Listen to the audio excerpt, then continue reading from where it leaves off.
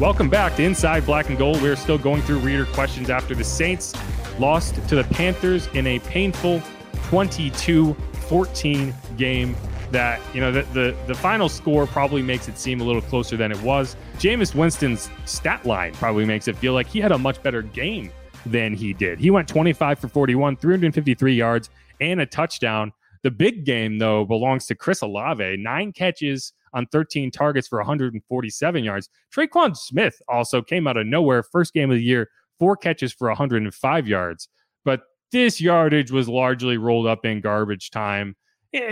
Garbage time is a tough word, but in the fourth quarter, when the game, at best, there was a very slim chance of coming back. So it wasn't complete garbage time because I only consider it garbage time if you literally just don't have a chance and the other team is just phoning it in because there's just nothing you can do, right? Like down 30 points in the last 4 minutes, where there's just literally not enough time. In this case, you did have a chance to recover an onside kick. You weren't able to do it. So in that essence, it's not garbage time, but that yardage is not indicative of a good game. The interesting thing about it, though, and I tweeted about this during the game, is the Panthers had the longest active streak of games without a 300-yard passer at 26. The Saints were second on that list. They had gone 20 consecutive games without a 300-yard passer, and I decided to tweet that today, and lo and behold, that streak ended.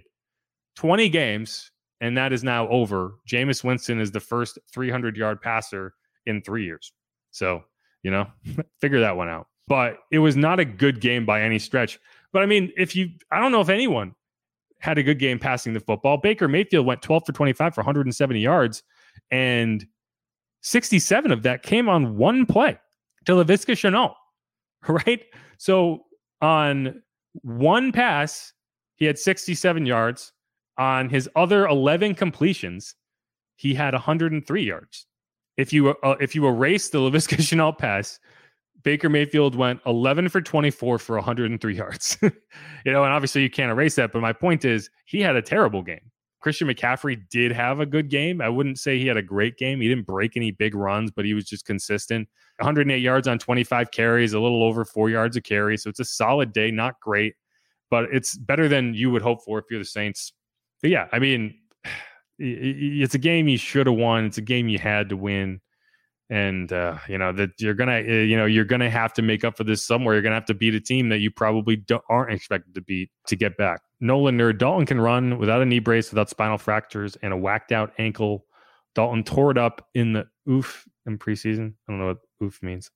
Jameis is playing hurt. Tore it up is a bit much. He had 2 drives in the preseason, and they were solid. There's probably going to be a chance this season to see Andy Dalton in the game, and I'm not sure what exactly Andy Dalton has done to make people be so confident in his abilities as a 35-year-old who has not played well in maybe 6 years. But it's this weird sentiment that people seem to have, and I guess it's kind of like the mystery is better than like the devil is better than the devil you don't is the opposite. But anyway, but from Sky, this was a trap game. I don't think. You can't have a trap game unless you're good, right? There's no such thing as a trap game for a bad team. It's just a loss. And right now, the Saints are a bad team. So I'm not even willing to say this was a trap game. This is just a game they didn't show up for. Like, they're not good enough to be considering things trap games. This is just a loss. You have to earn the privilege of calling something a trap game, and they have not done that. But thanks for the comment. Julius Davis, Michael Thomas just wants the ball. Yeah, I need to go back. One of the things I want to look at tomorrow and Tuesday, I want to go back the last 3 games and kind of take a look at Mike Thomas, because I think he's struggling to create separation more so than in years past. There's a reason that every time he catches the ball, it's spectacular. And it's because he's got defenders draped all over him in ways that I do not remember him having defenders draped all over him in the past. And I don't know if maybe he's still kind of working his way into his routes, but it is striking how little he's been targeted and how difficult the catches he's making are when he has been targeted. And he's still an incredible receiver and he's making these great catches. But man, you'd like to see some easier catches for him. You'd like to see some catch and run opportunities, and you just haven't had them, because every one he's had to be diving and making a one-handed grab and going to the ground. It's like, something's not adding up there. And I don't know if it's a timing thing, if it's just a matter of you need to work back into the offense a little more, but he is a guy you can still go to and trust to make contested catches. I just would like to see him get more easier opportunities. So I want to go and look at the film and see, if there were opportunities that were missed, or if he's just struggling to create separation, which I think might be the case. Camden Bush, you played against a top 5 defense and a top 32 offense. I like that. The Panthers are definitely in the top 32 of offensive football teams. I have no rebuttal for that. It's a good take. Good old country boy. The 2 picks Winston threw looked bad, but one was deflected and one a Hail Mary. So he did look okay for a player that was hurt. Yeah, I mean, the interceptions don't bug me at all in this game. The interceptions from week 2 bug me a little bit. But J.C. Horn made an excellent play on that first one. Batted the ball up in the air. Jameis, maybe you could say he needs to do a better job of avoiding J.C. Horn throwing around his hands. But again, it was a good defensive play. It's the same reason wasn't as critical of that Jamel Dean interception, because anytime the defender has to make a spectacular play, it's hard to put that on the quarterback, right?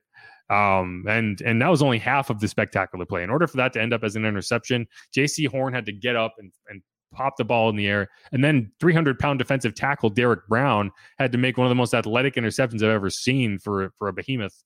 And, so I'm not going to hold that against the quarterback. Stuff happens. Randomness exists. The issue is you were playing badly enough that interception effectively just torpedoed any chance you had. And then the second interception, that's meaningless. You have 19 seconds at your own goal line. Your only chance is to pick up 50 yards on one play. And hopefully you can get out of bounds, because I don't think you're going to even have time to go up and spike it. So, that's the only play you can make. He just chucked it up and saying maybe Chris Olave can make a play on this ball, get out of bounds, give us a chance for a Hail Mary.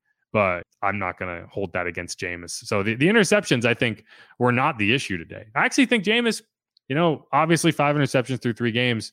The ones from this game, I don't really care about, right? And so, he almost threw one in the end zone that Marquez Callaway stole from the defender. But, I don't think that's been his biggest issue. Honestly, I don't think the turnovers have really been a problem. It's been the execution of the offense that has not been good. I'm not going to keep talking about turnovers in the way that we have in the past, because I don't think that's what's dogging Jameis this season. WW, make a run for Derek Carr and hire Eric Bieniemy next season. I mean, we can start talking about next season if we want.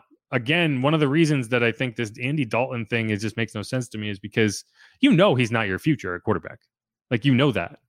So there's no, I don't see why you'd put him in there unless it's a health thing, which again, I can see you making the argument for, and I would make the same argument. But if they're deeming him healthy enough to be out there, then, it is what it is. But you're not going to Andy Dalton because you think he's the future starter. And so the question is Jameis your starter next year? Right? That's why it makes no sense to put Andy in there. You need to find out whether you can feasibly start this guy next season. So having him ride the bench does not benefit you. Because if one way or another you're going to find a quarterback, then you might as well see what you can get out of him. So we'll see, and again, and the other side of that coin is if you do still want to move on from him, he's under contract next season. And if there's any trade value whatsoever, you need him to go out and show that. So we keep coming back to it. I just don't see a scenario where you start Andy Dalton for any reason other than Jameis is not healthy enough to play. Luke, scout with clout. You can put on the QB when he fumbles 2 snaps, 4 batted balls that could have been picked, plus 1 interception at the end. I mean, one of those snaps was Eric McCoy snapping the ball when the quarterback wasn't ready. So, I mean, that wasn't a fumbled snap. I mean, I guess, I'm not saying Jameis played well, but to put this on Jameis as if a different quarterback in there would have won that game, I don't think that's true. At least not any of the ones that are on the Saints roster, right? I mean, there's this idea that Andy Dalton is going to go in there and Alvin Kamara is not going to fumble for a touchdown. That's not the case, right? You're still going to have these offensive penalties. You're still going to have these missed field goals. I don't see it. But yeah, I mean, if we want to pretend that the only thing wrong with this team right now, the only reason you're losing games is the quarterback, then go for it. I don't think that is a fair way to look at the struggles this team is having right now, because it goes way beyond that. John Mule, there's a reason they offered Jameis a 2-year deal instead of a 4 or 5-year deal. They pretty much know he's not their future long term. I mean, they're not committed to it in any way. You know, he could earn that, but he hasn't to this point. So yeah, I mean, I agree with you. Pelicans, Nolan Marquez Callaway saved him from the 3rd interception. Yeah, you are correct. He did. But again, at that point, it's like you are just scrambling. You're trying to get in the end zone. So like, sure, I guess it wasn't a great throw, but at that point, it's like you either get in the end zone or you don't. You also should remember at that point in the game, you had no wide receivers left. You had Chris Olave and Marquez Callaway. Michael Thomas and Jarvis Landry were both in the locker room with injuries. Deontay Hardy didn't play. So, I mean, you're just throwing it and hoping someone comes down with it. So, and Marquez did. I think Marquez Callaway needs to get more playing time. I actually thought Traquan Smith had a good day, but you know, it's the problem is when you try to live for this big play the way the Saints have and the way Jameis Winston likes to, it's a rough way to go. There's a reason not that many offenses in the NFL operate that way, because it's just not a consistent way to run an offense. The athletes on defense are too good and ball control is too important. So if you're constantly just trying to sling it downfield, you know, when it hits, great, but you gotta be able to execute in short areas. You know, like if you can get down into the red zone, fantastic, but you got to be able to score there too. And the Saints weren't able to do that today. Maybe let Doug Marrone call plays. You know, I don't think that's gonna happen. But I do think there are questions you need to ask about the play calling. I saw one person say 3rd and long, you run a screen. I think they should be running more screens. I don't think the issue is the screen. I think that you are not running screens well enough. The screen has always been a major part of the Saints offense, and you have not seen that through 3 games. And again, one of the issues that I think you have in running screens is one of the same issues I think you have in running swing passes, is that if I had to pick one thing that Jameis does not do well enough at all, it is just throwing these 6-yard, 10-yard little dump off passes that should be completion 100 out of 100 times. For whatever reason, it's not like he can throw the ball 60 yards downfield on a dime, but he can't throw it 10 yards to his right where it needs to be. And that's frustrating to me, because that should be a big part of his offense, and it isn't. Richard Fredericks, Tyrann Mathieu hasn't lived up to expectations. I mean, in what way? I mean, I guess I think he's been fine. I don't think the defense has been a problem. Tyrann Mathieu isn't the one who blew the tackle on Laviska Shenault. That was PJ Williams, right? Tyrann Mathieu's out there healthy. I mean, yeah, you can point fingers at the defense. I think they need to be forcing turnovers, right? Like that's, if you wanted to point finger at the defense and say, you know, you needed to do a better job helping your offense win this game, that's where I look at it, right? I mean, they forced 2 contact fumbles in week 1. They did not force, well, they collected a turnover in week 2. Tom Brady just gave it to them. That was not forced by the defense. And they did not force a turnover in this game. They've had a couple turnovers on downs, but I don't consider that a real turnover, even though it's called a turnover. But, you know, it's more on the offense not executing. But either way, you know, that is a big play. The defense has played well, but, you know, there haven't been any game-breaking plays from the defense the last 2 weeks, like the way that the Bucs had game-breaking plays, right? The way that the Panthers had a game-breaking play today, right? In both games, you had scores by the other team's defense, and that changes a game. And we have not seen plays like that out of this Saints defense this year.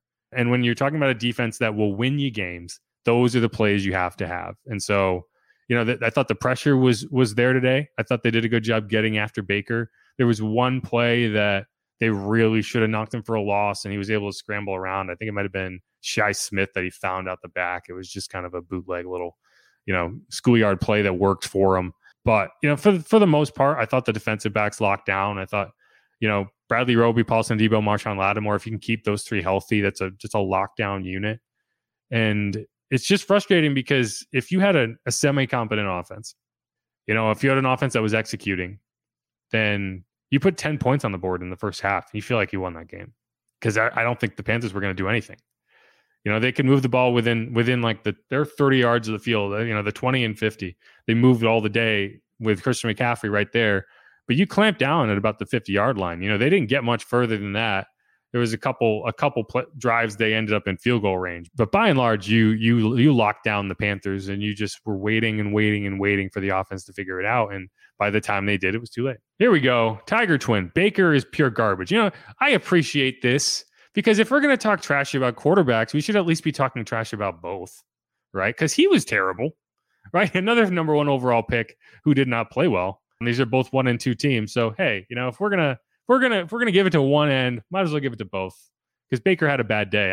You're talking about number 1 overall picks that I don't think are the future in that franchise. I think Baker and Jameis can have a competition to see which one loses that job first, because neither has been good. WW tight end production is completely non-existent. Yeah, I don't know what Adam Troutman did. I don't know if he owes Jameis money, but 1 target through 3 weeks. Finally got a target today. It was a nice throw too. Jameis lofted it over the top. Troutman brought it in on the sideline. I think Nick Vannett caught a pass today. Juwan Johnson was absent, although he did blow a blocking assignment. Yeah, I don't know. Jameis has never been a guy that throws a lot to tight ends, but I think it's got to change. Let's get one more, and then we'll move on. Pelicans Nola. I'm ready for Lamar Jackson. I assume you mean you're going to sign him in free agency when he hits free agency. Hate to break it to you, 0% chance he hits free agency. The Ravens are going to franchise the heck out of him.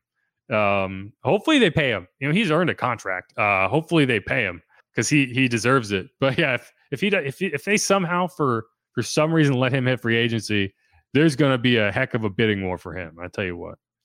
But that's where I'll wrap it up. Again, my name is Jeff Nowak. You're listening to Inside Black and Gold. Went through a lot of questions. Hopefully this therapy session has been cathartic. I know there's a lot of anger. There's a lot of vitriol. People want to see Andy Dalton. I don't, but I get it. And I'm not looking forward to going through the film tomorrow when the All-22 comes out, but I will do it. I will do it for you guys. And I'll try to figure out what the heck happened in this game. Thanks everyone for being in here. Thanks for everyone who asked a question. Thanks for everyone who listened. Make sure to give us a follow, give us a subscription, give us a review, give us a rating wherever your podcast. If you're on Apple and you're listening to this and you want to scroll down and hit the 5 stars, maybe type a little message and tell me how wrong I am. I would love to see it. And as always, stick around. We're going to have an episode. I think we're kind of set on the schedule now where we're going to have this post on Mondays, right? The post-game pod, unless they're playing on a weird day. And then we're going to have an episode on Wednesday that kind of goes through the film. And then we're going to have an episode on Friday that kind of previews the upcoming game. This week, we had an interview with the Panthers podcast, who I'm sure they're going to be in my DMs telling me how right they were in picking the Panthers. And hopefully we can kind of keep that going where we kind of preview teams to get an idea of what's coming up. But as always, thanks so much, everyone, and stay salty. Peace, y'all.